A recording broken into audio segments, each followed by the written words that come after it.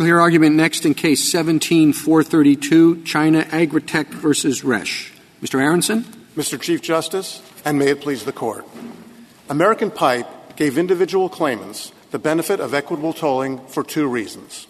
One, the plaintiff had shown diligence by coming to court to assert his claim when class certification was denied.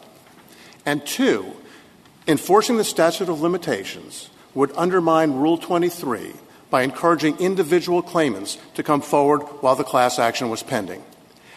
Neither of those reasons suggest that the Court today should expand American Pipe. There's no basis to extend tolling to absent class members who have not shown diligence by not filing their own claims when class certification was denied. And once class certification is denied, the extraordinary circumstance of protective individual actions no longer exists. Is it your position that once certification is denied, then members of the now defunct class can come in and bring their own individual actions, but that's it? That what American Pipe preserves is a right if you were a putative member of a class motion denied, you can then bring your individual claim, but not any class claim. Yes, if the statute of limitations had expired and you are seeking equitable tolling, then American Pipe and Crown Cork say that you can come to court and assert your individual claim. If the statute of limitations had not expired, another class action could be brought. And what we're proposing is that the Court honor the statute of limitations and require that anyone who wants to file a class action come to court early and in no event later than the running of the statute of limitations. Mr. What about honoring Rule 23? It seems to me that you're creating an exception to the rule. If you just read it on its face, the statute of limitations hasn't run because of American Pipe and Crown Cork. So why shouldn't that rule be available to you? The statute of limitations has run. What an individual can do is show that it's entitled to equitable tolling. And you do that two ways, by showing that by coming forward to the court and asserting your claim, and to show that the extraordinary circumstances no longer exists. So these people have their claims, but Rule 23 has run out on them. Remember, in this case, we already have a determination by a court twice that class certification is not appropriate. The statute of limitations has run. American Pipe and Crown Cork say you can bring your action, but it has to be an individual action. I guess I don't understand, Mr. Aronson, why the diligence argument doesn't work the same way in the second stage after the denial as it does in the first. In other words, in American Pipe, what we said was, if you're relying on a class action, that's diligence enough. Now, that might itself be controversial, contestable, but that's what we said in American Pipe. And I guess having said that, I don't see why it's also not diligence enough to rely on a new class action. What American Pipe and Crown Cork say, it is diligent to rely on the class action until class certification is denied. And at that point, you must come forward with your claim. No, it obviously didn't deal with this case, but the whole theory of American Pipe was that for any given individual, we weren't going to make them come forward. We were going to say reliance on a class action is sufficient to show diligence. So here, these people are doing just that. They're relying on a class action. It happens to be a second class action, but under the same theory, they should be able to rely in order to show diligence, that's what we said counted as diligence. But once the class action fails, it is not diligent to rely on an untimely class. That's the difference. The statute of limitations has run. And if the Court enforces the statute of limitations, all of these issues would be solved up front.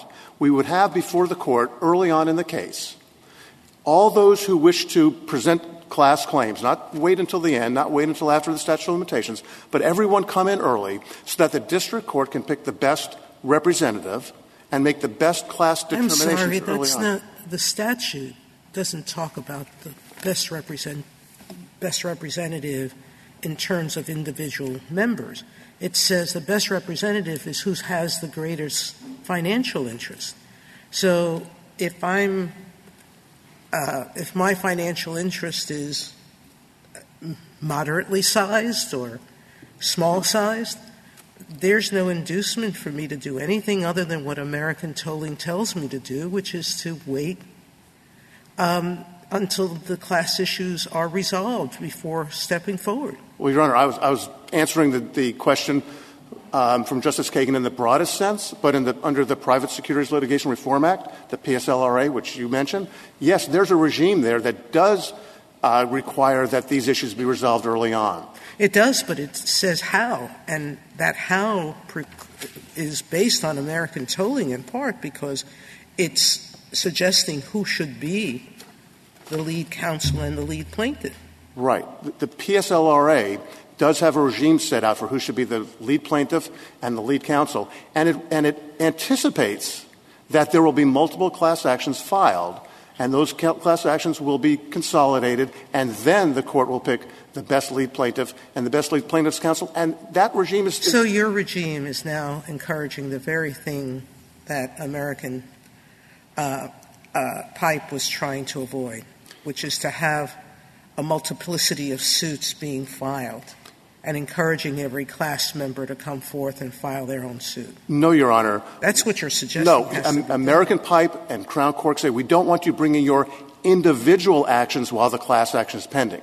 It says nothing about bringing on your own class action. Please tell me – I'm sorry. Go ahead.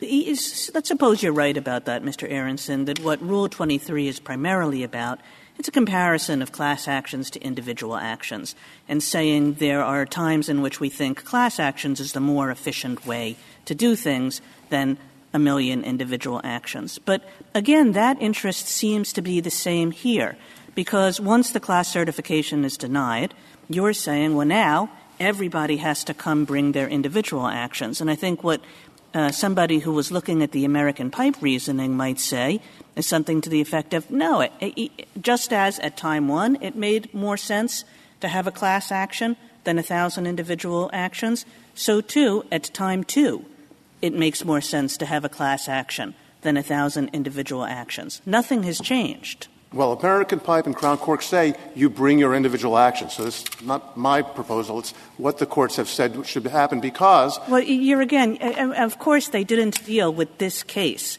All I'm suggesting is that both interests that they mention are served in the identical way with respect to what should happen after denial of a class certification motion as before. In the abstract, yes, Your Honor, but when the statute of limitations intervenes and it does cut off rights, then we have to see whether or not the individual members are entitled to equitable tolling. Well, there was always a question in American Pipe that we were doing something extraordinary, that we were saying it doesn't matter that the statute of limitations has run on you. And we did it for two reasons, because we thought that there was enough diligence and because we thought that Rule 23 policies indicated that we should encourage the class action device rather than the individual action device. And here, again, the exact same thing is true. Diligence is shown in the same way by reliance on the class. And once again, even after the denial of a single motion for class certification, Rule 23 would indicate that we don't want to have 1 million individual suits, but instead want to encourage a class. Well, Your Honor, it is not reasonable to rely on a class action where the statute of limitations has already expired. If we enforce the statute of limitations, Rule 23's interest would be served because we would have the classes coming forward early, and those who want to lead the class, who feel they can do a better job than someone else, will come forth to the court, make their case, present their class representative, and the court can decide which is the best way to proceed. That's much more efficient, but much more in line with Rule 23 than having seriatim shots at trying to get a class certified, which is what we had here. Counsel? I'm sorry. Please go ahead. My question is, does the reason why the class was denied have any bearing on the rule you're proposing? And I see various different potential kinds of reasons. Let's say that the plaintiff is inadequate, like happened in the second case here, that there was some collusion between plaintiff's counsel, and I'm using a loaded term, but I'm more as a hypothetical, which is the plaintiff isn't representative of the class. The plaintiff has a special relationship with counsel.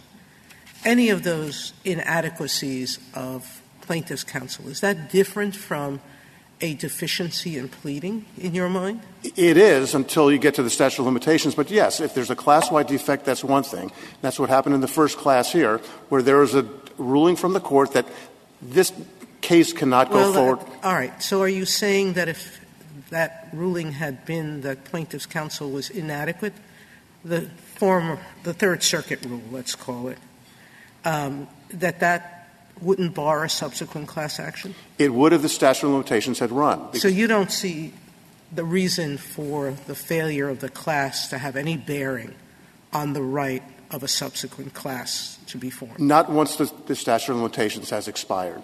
That person who is part of the class who wants to proceed can come forward with his or her individual claim. But if we follow the statute of limitations again, and we have multiple class actions that are decided at the outset as who's the best lead plaintiff, and and they join those cases, whether through consolidation or however they join them, those other people who want to lead the class will be part of this case.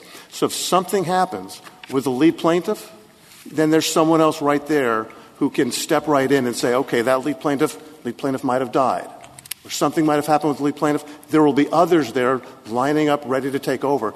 That's why enforcing the statute of limitations would serve the interests of the class members and serve the interests of Rule 23 by having all of this decided at the outset. Counsel, just returning to where the Chief Justice started us, under American Pipe, we say that equitable tolling gets you a new claim here, and you accept that. But you ask us to write an exception to Rule 23. So you get a new claim except for Rule 23. You don't get the benefit of that rule. Is there another circumstance where courts have allowed equitable tolling but denied access to procedural mechanisms in a subsequent suit? Well, yes, there are. There are class action waivers that have been upheld by this court. No, I'm talking about after equitable tolling that this court has imposed and allowed a new suit. Can you think of another example where, in that new suit, the equitably tolled plaintiff is forbidden from accessing a particular procedural right, otherwise available to all litigants? I'm not aware of another procedural rule, but it directly applies here under Rule 23 because the absent class members, their claims are untimely. They cannot be aggregated. The absent class members who sit on their rights have their claims expire. So there cannot be a class of untimely class members. I'm sorry, you're creating that rule. I think the question was, is there any other situation where we have equitably tolled someone's right to bring a suit and deprive them of a procedural right? I'm not aware of any. But we're not asking the court to write a new rule. We're asking the court to apply American Pipe. Oh, you are, because you're by its terms, and we said it in Shady Grove, Rule 23 is a procedural mechanism that is available to everyone who can meet its requirements. Right. But Shady Grove is different from this case in equitable tolling in this sense. Last term in the CalPERS versus ANC Securities case, this court said that the origins of American Pipe tolling do not come from Rule 23. Rule 23 says nothing about statute of limitations, tolling, or limitations. The American Pipe rule comes from traditional principles of equity, and those principles require diligence and extraordinary circumstances.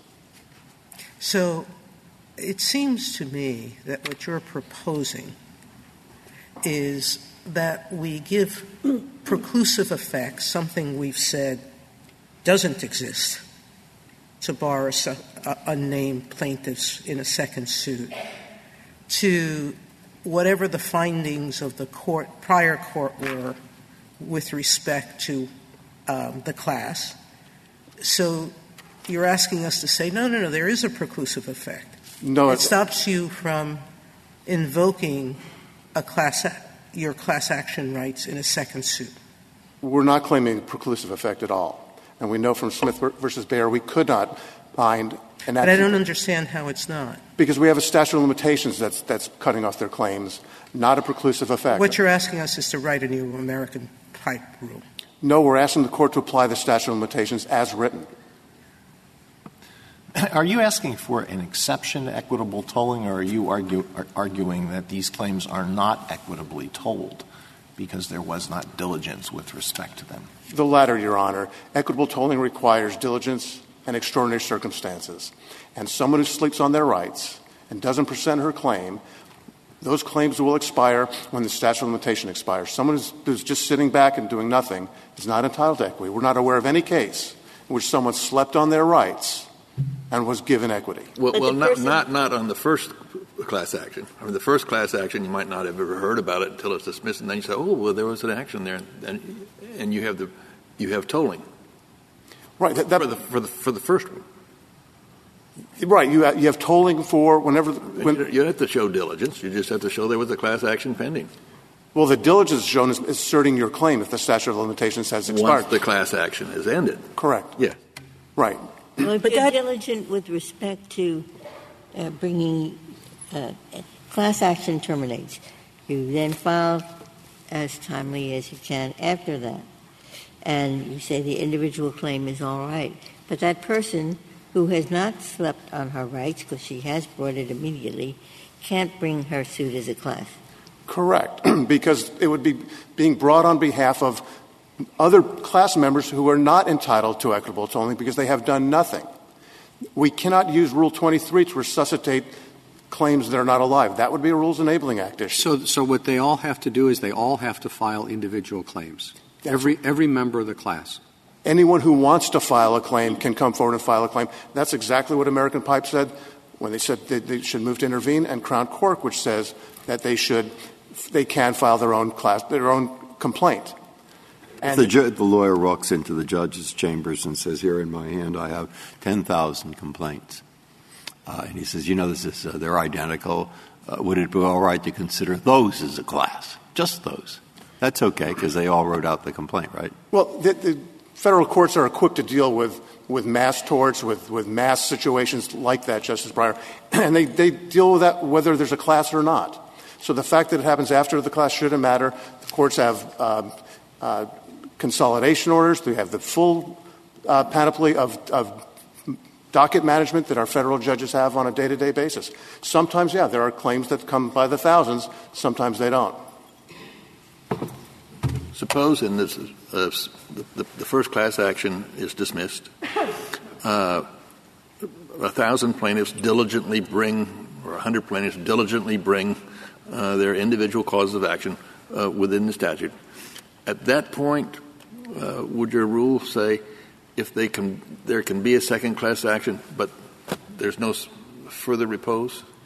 For no further tolling? Well, it's not my rule. It's a statute of limitations. But if I understand the hypothetical, if the statute has not yet run after the denial of the first class, you can file a second class action. Right. Because it's not binding on absent class members. We know that from Smith versus Bayer. I'm sorry. You're basically saying there's a statute of limitations to bring a class action.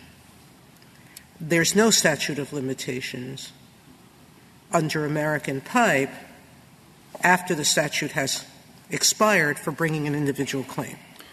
So assuming Justice Kennedy's hypothetical, cases lasted more than the statute of limitations.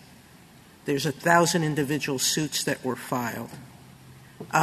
Could the court then say, those 1,000 I'm going to treat as a class? You're saying no.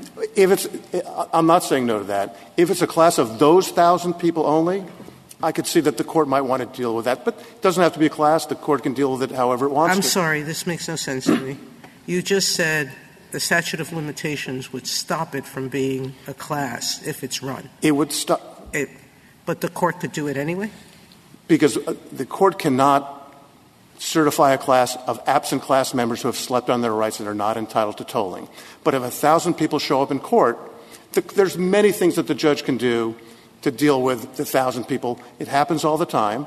It's not optimum, but that could happen even if there wasn't a class in the first place. There could be some event that occurs. People say, I don't want to file a class action. I want to file my own action. And 1,000 other people say the same thing. That can happen. And American Pipe doesn't save them. The statute of limitations would apply for their claims, and they were all diligent by stepping forward. But they're not diligent if they sit back and wait till someone tries a class action twice, the statute of limitations fails. At that point, they have to do something. And equity requires that they come into court and file their complaint. But not as a class. Not as a class, because the interest that Crown Cork and American Pipe were protecting was, and this is the extraordinary circumstance, what the court said was, we have a class action going here. We don't want all of you individuals out there to file your individual actions while the class action is pending. Let's give the class action a chance and see if it works. And if it doesn't work, okay, the extraordinary circumstance is gone. Now step forward. Your claims are alive. You have your claims. We're not taking away anyone's claims. The class didn't work, and the interest was protecting individual claims. Those are the ones that are entitled to tolling, not class claims. Neither of those courts said don't come forward with your class action, and multiple class actions can be brought, as you pointed out, Your Honor, in the Private Securities Litigation Reform Act. And if you enforce the statute of limitations, you push all of this to the front end of the case and not to the back end. And the back end is where we get into all these problems as to whether or not we have equitable tolling, whether or not people have asserted their rights. They will all be protected because they'll have the best class representatives, and the court will be able to make the best class decision at the outset. And all we're asking the court to do is apply the statute of limitations. We're not asking to come up with a new rule. We have the rule. Congress gave us the rule. And what we're proposing is that we not expand the intrusion into the statute of limitations with another court-made doctrine that we did in American Pipe by saying now it applies to class actions. There's no justification for that. There's no basis. Well, Mr. Aronson, let me give you a hypothetical. I mean, suppose it's one of these class actions where there's actually a very serious wrong and aggregate damages are very high, but each individual person's damages are very low, $32. And there's a class certification motion, and let's say in this there is that motion is denied for a reason that really has nothing to do with whether this is something that's properly treated by a class action. Let's suppose that just in the individual facts of the case, this was a bad named plaintiff, not an adequate representative. Your theory would then say, okay, so he's dismissed, the statute of limitations is run because these things take a long time, and then all these people with extremely valid claims that we would want to be brought in order to force defendants to internalize the costs of their illegal behavior. Well, too bad, that just can't go forward. Under our theory, if you had forced the statute of limitations and announced that we have a statute of limitations, we're not going to allow all of this back-end maneuvering, then people will step forward so that if there's a problem They all with have claims that are $32 claims. Well, people have $32 claims, and they have to make a decision as to whether or not they want to pursue the $32 claim. But that is the entire purpose of Rule 23, is that we understand that with respect to some category of claims, we're not going to have them individually, or it would be so ridiculous if we have them individually that we would prefer the class action device. If it works. But if the class action device doesn't work, then the individuals have their own claims. Well, but again, here it's not working just for some reason that has nothing to do with the appropriateness of class treatment. It just has to do with the fact that one named plaintiff is not a good named plaintiff. Right. And if we have all of these cases up front by enforcing a statute of limitations and requiring anyone who wants to lead the class, and hopefully there will be more than one and not others sitting back and waiting for the statute of limitations to expire, but coming up forward and if something happens with the class representative that you mentioned, there'll be someone else waiting there because they will have filed their claims early. They would have been part of that case and can step forward, and they could fix that. And even if the statute had run and if they were part of the case, then it would relate back. So the statute of limitations would not be an issue if we get people in court early. In that instance, is there ever an amended complaint that relates back? You can have an amended complaint that relates back also, Justice Kennedy. So it's the subsequent class action where the evils are, not in the initial class action. And if we get everyone up front in that class action, then you'll have you won't have this problem because you'll have other class representatives ready to go and can step right up, and they will have been part of the litigation. The litigation should not miss a beat at that point. But if there's a problem with a class representative and there's someone else who says, you know what, I wasn't chosen to lead this class, but I think I can do a good job and apply to the court to do that. I'd like to reserve the rest of my time. Thank you, counsel.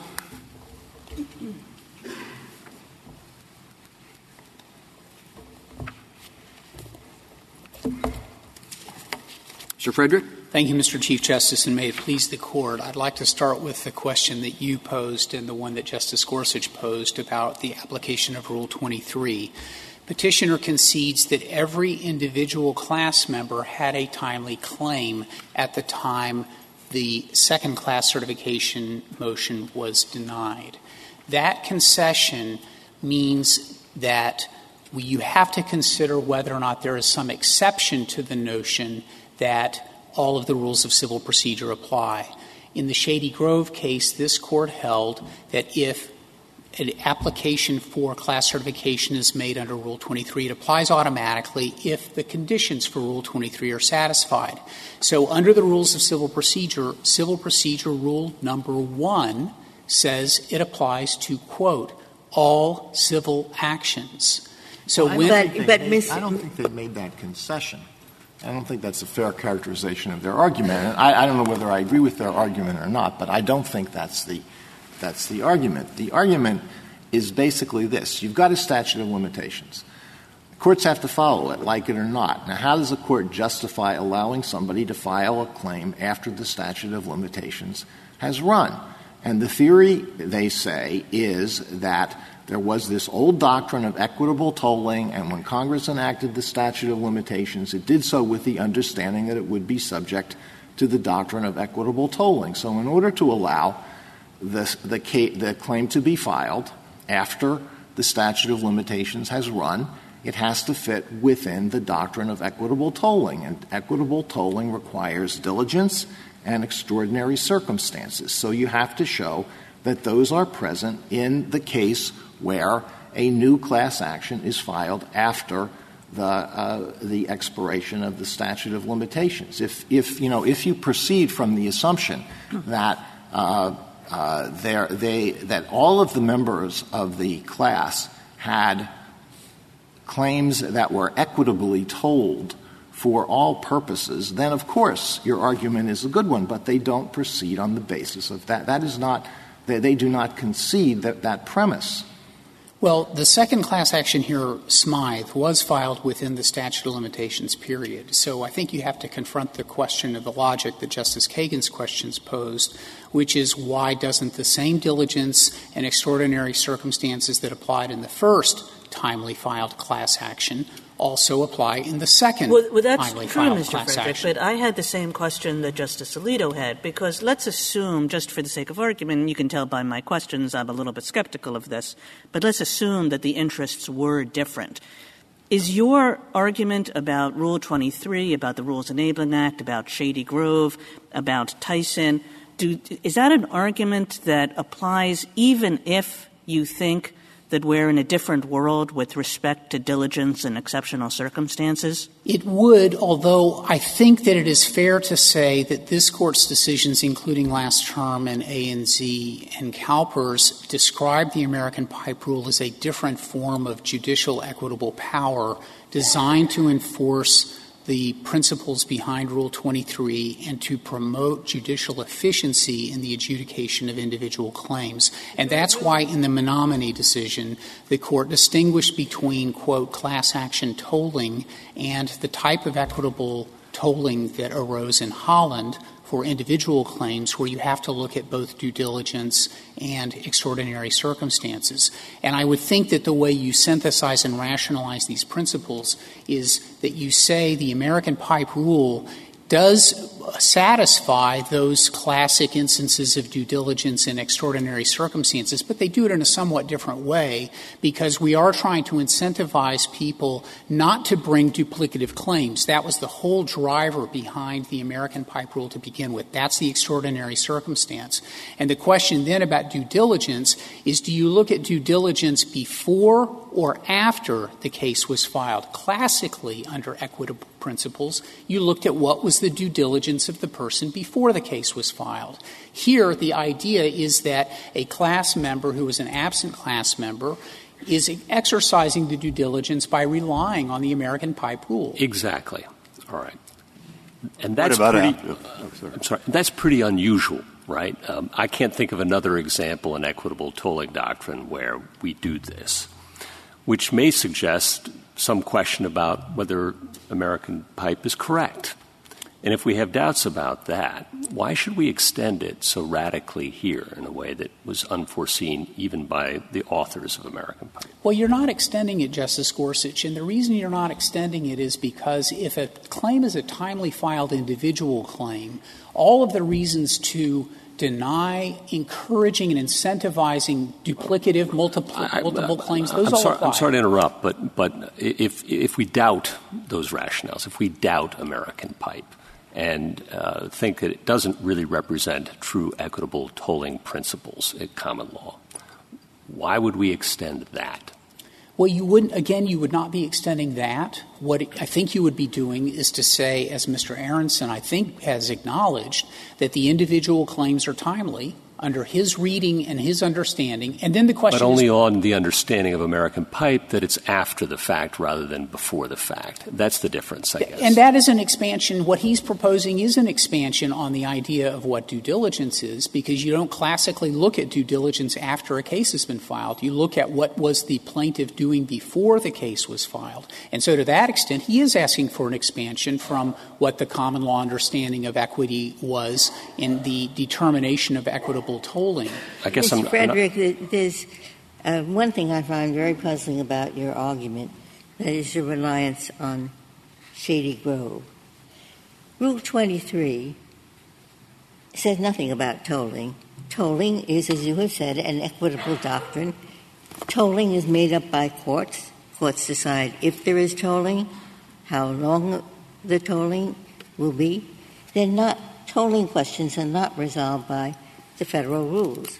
Equitable tolling is court-made law, not rule-made law. Justice Ginsburg, it is correct that Shady Grove did not address tolling. We distill the principle from Shady Grove, however, that if a plaintiff has a timely claim, which we assert has been conceded here for individual claims, then the rules of civil procedure apply automatically, and all of the rules apply. He's acknowledged, I think today, that Rule 20 and Rule 24 apply so that intervention and joinder can occur. And the question is, what is the principle of equity that says Rule 23 doesn't apply? He says it's, I think, and I don't want to put words in his mouth, but I think let us focus on someone like me or common person. What you do is you sit home, you go to your office, and one day this complicated letter comes, and it says, there is a class action being filed. Did you buy some pencils from so-and-so during a period of time? And if so, you are entitled to some damages. And do you know what I do about that? Nothing. It tells me I have a right to opt out. Nothing. Do I finish reading it? No. All right. Now, think of people who are like that. Now what happens is that first letter came when plenty of time to file a suit. Then there was a class action. Then it got dismissed. Then some individual people filed because they were told. Now he's saying, let's look back to that common person there. We know what he did the second time? Nothing. Did he read the letter? No.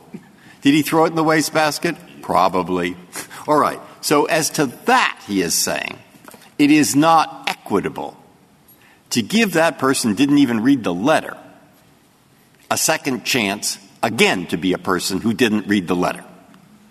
I think that's something like what the argument is. And I think that the answer to that was actually addressed by the principal drafter or reporter of Rule 23 when it was amended in 1966. Professor Benjamin Kaplan, who was the reporter, had a very long article which this Court has cited, I think, 9 times in the Harvard Law Review in 1967. And what he explained was that the reason for this change, in part, was to address the situation of the small claim of the small person. Those were his words, not mine.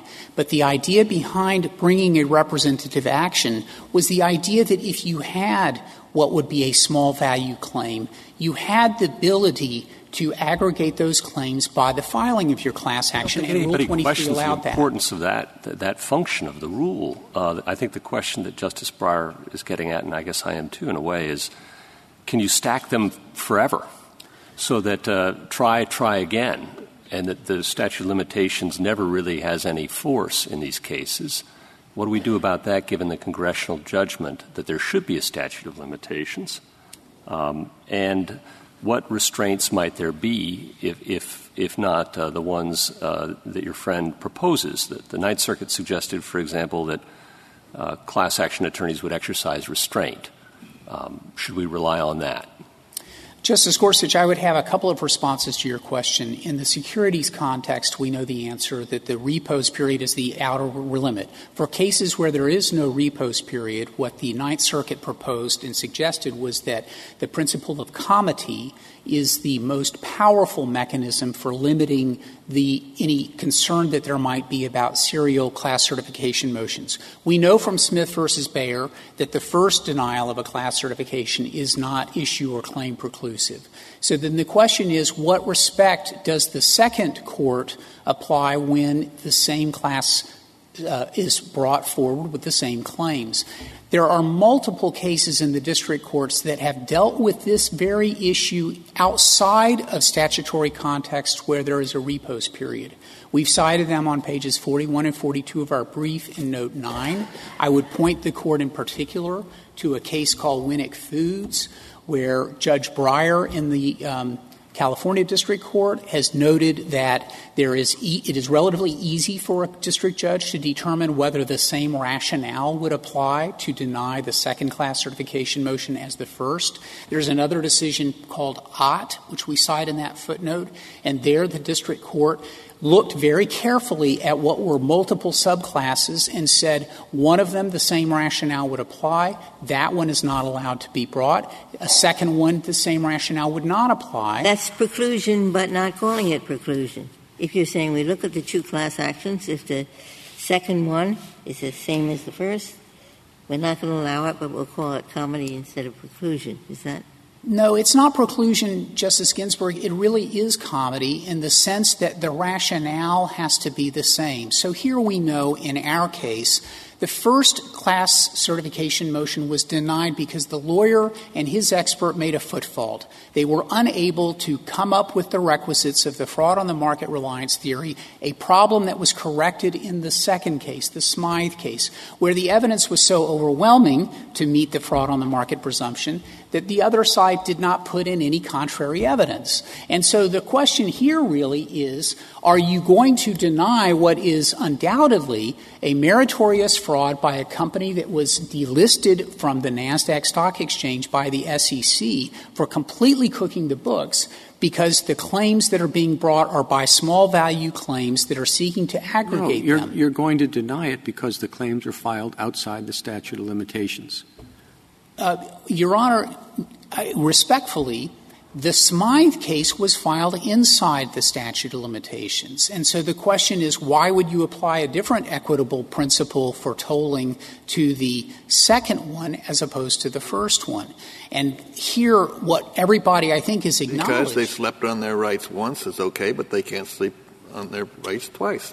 I think that the question in equity, Justice Kennedy, is whether or not there are two questions. One is, does equity allow the court to say you can apply certain rules of civil procedure in one setting but not in another because equitably we say so? So your response is, if I understand this correctly, to my worry, I said, well, I sit up in the, with my pencils or whatever, and I sit up in the attic and I never read my mail and and you can bring the class action and I get rewarded even though I've never really done much of anything and I've done it. And he said, well, why does that solve, why does my claim survive the running of the statute of limitations? And your response to that is, well, you behave no worse the second time than you did the first time. And that the reasons for giving you this reward are exactly the same. They are no different, because it really had nothing to do with time. It had to do with the desirability of allowing small claims to be recognized. Do I have that correct? Well, I think that the problem about the incentives is misunderstanding what the representative action that's being brought in a class action is designed to do. It's intended to say, in this kind of context, I have a low-value claim. If my claim individually were to proceed, I probably would spend more on lawyers than I would be able to recover. And that's why Rule 23 provides, as a representative matter, that you can aggregate these claims in order to make sure that the low-value claims so are you're all saying brought you're together. saying that, and what they have to show is, well, why is it worse the second time than it was the first time? And what is that right? Yes, but what the courts have said is that the reason this Court in particular, in Crown Cork and American Pipe, is we want to avoid having duplicative filings. I mean, one solution to the issue that you are surfacing through your various questions is that multiple class action cases get filed, and then the district court is dealing with what are a large number of filings in a procedurally complex matter to determine which class action ought to be the one to rise to the top, and you're having exactly the same problem this Court asked to avoid. In Petrobras, which the National Conference of Public Employment Retirement Systems brief on page 7 points out that there were 500 protective filings in the Petrobras securities litigation. Well, one reason that the second might be different than the first, because if you allow the second, you've got to allow the third, and then the fourth and the fifth, and there's no end in sight. And what judges have held, Mr. Chief Justice, is that the end in sight is that you have to have a new rationale for why the subsequent class certification motion should be granted. And they get denied, and they get denied fairly routinely, and they get denied across the broad spectrum of the statutory claims that people bring. And that is the empirical truth of it, and it is a solution that this Court in Smith identified as the mechanism, because this Court could have cut this off at Smith several years ago by simply saying you only get one shot at class certification. But the Court unanimously held no, because it is not preclusive against the absent members. And if you apply that rationale with the idea that if there is tolling, you have the chance for a meritorious class.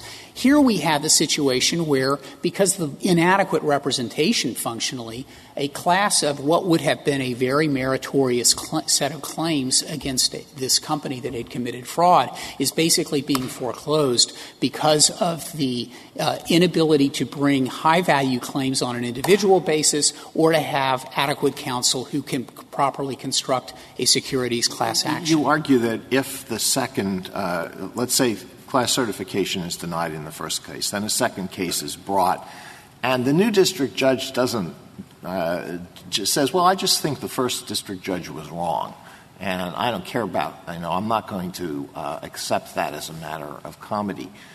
Is there any remedy for that? Well, I think, Justice Alito, I've not encountered that in the cases. What frequently happens is that these subsequent cases get related and transferred back as related cases under various MDL procedures. But I think the answer to your question would be resolved under a abusive discretion standard, and the issue on appeal would be, should the second judge have applied comity on the basis that the same rationale applied? I think that would be the argument, and that would be how a court of appeals would review that. I've never seen this as an enforceable, doctrine. I would think the second district judge would be perfectly right in saying, look, I have to apply the law independently, and I'll give respectful consideration to what the first judge did, but if the first judge was wrong, I'm not going to follow what the first judge did. I think that, and that's why it is under an abusive discretion standard, because one would be looking at, did the district court abuse the discretion vested to him or her in that circumstance? But I would point out that I'm not aware of where these kinds of cases get appealed and brought up, and precisely because of the point that Justice Gorsuch raised from the Ninth Circuit opinion, which is that attorneys who are bringing these cases tend not to bring them if they are not going to succeed. Here we have a situation where, because of the default by the attorney, there is a meritorious case. It should have been certified had it been properly brought, and the question is whether or not the time ran out. And that leads me — If we were to rule against you, it seems to me the effect might be that we would encourage more protective filings. And that would solve the problem, wouldn't it?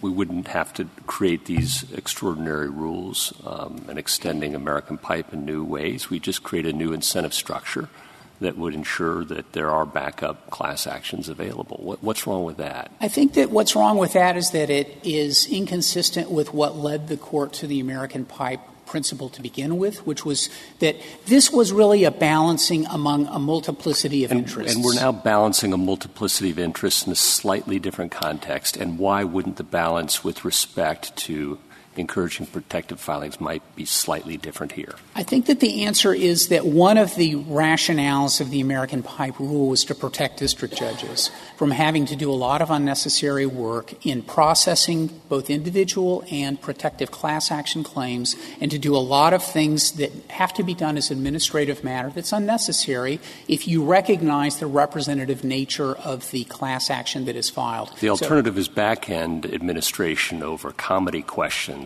that are effectively unreviewable. Well, so how do we weigh those two interests? I don't agree that these are comedy questions that are unreviewable. And, of course, where you have transfer — Are you aware of any court that's ever held that a district court abused its discretion in declining to follow another district court's decision? No, but I'm also not aware of any decision of a court that says that just because you have an equitable tolling of an individual claim, you can't use all of the rules of civil procedure that are available to you. I mean, we are in uncharted waters to some extent, Justice Gorsuch. But I think that the first instinct of the American Pipe Court, as reaffirmed in Crown Court, was to say that the tolling applied to, quote, all class members. And remember, when — But the underlying idea, I thought, of American Pipe was class action denied. Anyone can come in a window after that. They are diligent. But the class members that have done nothing, that are sitting tossing the notices into the wastepaper basket, they are not diligent. So American Pipe is protecting diligent parties who will come in immediately after class action is denied, and the ones who don't come in are still sleeping on their rights. Right, but the second subsequent class action here, Smythe, would satisfy the diligence rationale. Well, that one Smythe was within the statute of That's correct. And this one isn't. That's correct, but the rationale, the logic of it applies in the same way. And it's not correct, I don't think, Justice Ginsburg, to say that the court in Crown Court was talking about diligence. Remember that in both American Pipe and in Crown Court, the class certification denials were done because the class certification could not meet the requisites of Rule 23A. And that meant that there was not going to be a possibility of a class in those factual circumstances. So it would have been natural to suppose that — Well, there could have been people who were worried about the weaknesses, the vulnerability of the class representative, could have intervened in that action. They didn't have to wait until the class action was denied. And, Justice Ginsburg, that goes to my point, which is that equity should not allow the courts to pick and choose which rules of civil procedure apply if you have a timely filed claim.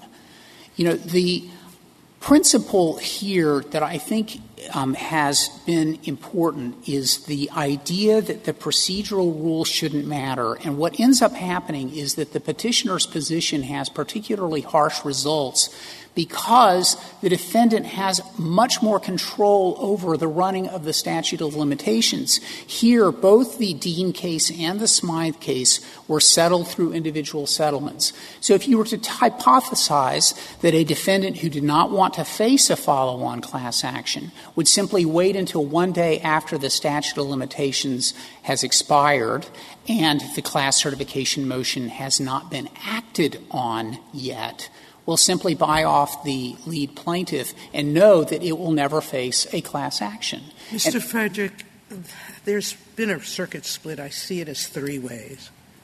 The First, Second, Fifth, and 11th circuits have basically followed your adversary's rule. The Third and Eighth say if there's a deficiency in the plaintiff, they will permit a follow-on class action, but otherwise no. And I'm assuming that that's the rule you would like here to say. In Smith, it was a timely class action. The only deficiency was in the plaintiff, not in my claim.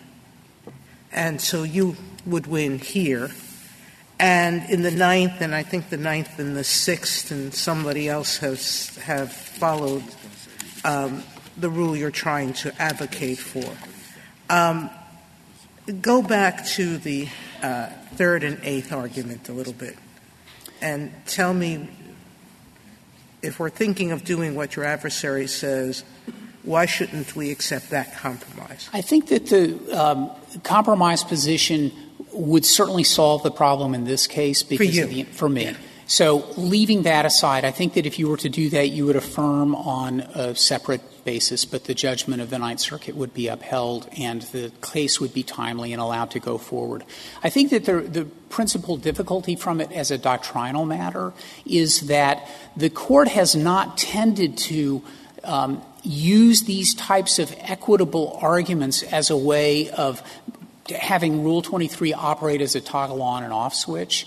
And that I think is where you have a certain amount of analytical difficulty. The way we have proposed the solution to this case is if the claim is timely and it's timely as an individual matter, the individual can bring in under Rule 23. That is a very straightforward, clean, simple rule. So if you were to then look at, say, we don't accept the simple rule, we want to have something a little bit more complex, I think at the very least you would say, was the plaintiff who brought that adequate to represent the class, and was there a deficiency in the adequacy of that representation? And I think to that extent, you would then have to look hard at what were the various factors that went into that adequacy. It becomes a much more complicated question when, I think as the Court has told us, we want these timing rules generally to be simple and straightforward so that litigants know how to follow them.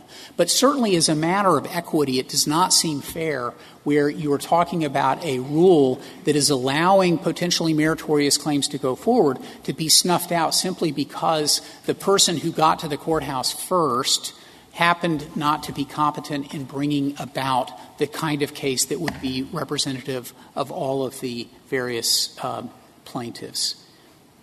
Unless the Court has any further questions, we'll submit. Thank you, counsel. Mr. Aronson, 5 minutes. Let me begin by saying that we have not conceded that all of the absent shareholders' claims are timely. They are not timely. They are not timely because they have not come forward. Mr. Resch's individual claim is timely because he showed the diligence by filing an action, and these extraordinary circumstances existed beforehand where he should not have filed that action. But as to absent class members, they have not shown any diligence. They have not stepped forward to file anything, and there are no extraordinary circumstances because the class has been denied. And we're not saying that Mr. Resch is not able to use Rule 23. He can, but what he cannot do is use Rule 23 to revive claims that have been dormant, that are not timely. That's what he can't do with Rule 23. But if he wants to come into court and say, I've got a Rule 23 claim, fine. There's no one else in that class because they have not filed. They're not entitled to equitable tolling. Let me also address what Justice Alito and Justice Gorsuch identified on comedy. To illustrate how weak comedy is as a defense is we asked the judge in Smythe, who was the same judge in Dean, We couldn't say you're precluded because Smythe was filed in a timely way, so we could not use preclusion under Smith v. Bayer. So we said, we'd like you to show comity. The district judge wouldn't even show deference to himself. So how can we expect other judges to show deference to other judges? Well, I thought that was because the problem that he identified had been cured. It had not been – it had not been cured. He thought that Smythe might be able to do it in a different way and then threw out Smythe because of adequacy and typicality grounds. But we asked for comity, and we didn't get it from the same judge. And, Justice Kagan, you earlier remarked that American Pipe says that the class members are diligent for relying on the class. Yes, but up to a point. And let me read from Crown Court. And I'm reading from 103 Supreme Court at 2397 to 98. We conclude, as did the court in American Pipe, that the commencement of a class action suspends the applicable statute of limitations as to all members of the class who would have been parties had the suit been determined to continue as a class action. Once the statute of limitations has been told, it remains told for all members of the putative class until certification is denied. At that point, class members may choose to file their own suits or to intervene as plaintiffs in the pending action. So reliance on the class action alone, on the class action itself is not enough. You have to do something else. Counsel said that he's okay with getting tolling from one of the class actions, but not both. If you do the math, they filed so late that respondents need tolling from both cases. So if you rule that he's not entitled to tolling in the first case because it was on a class-wide basis, then their claims are time-barred under any standard. But let me go back to the basic point that we're trying to make here by enforcing the statute of limitations. We think that if class members get in there early, class representatives apply early, it solves all of these problems. It solves the problem, Justice Kagan, of the $32 claimant. This will enhance Rule 23 because the best class representatives will be there early. The district judge will be able to make the best decision early on. And if we have multiple class actions, fine. The driver of American Pipe was not multiple class actions. American Pipe and Crown Court said we don't want all these individual actions while we're trying to deal with class issues. Dealing with more class issues, better class representatives, we think that's a good thing. We think that the PSLRA, for example, does the same thing for us.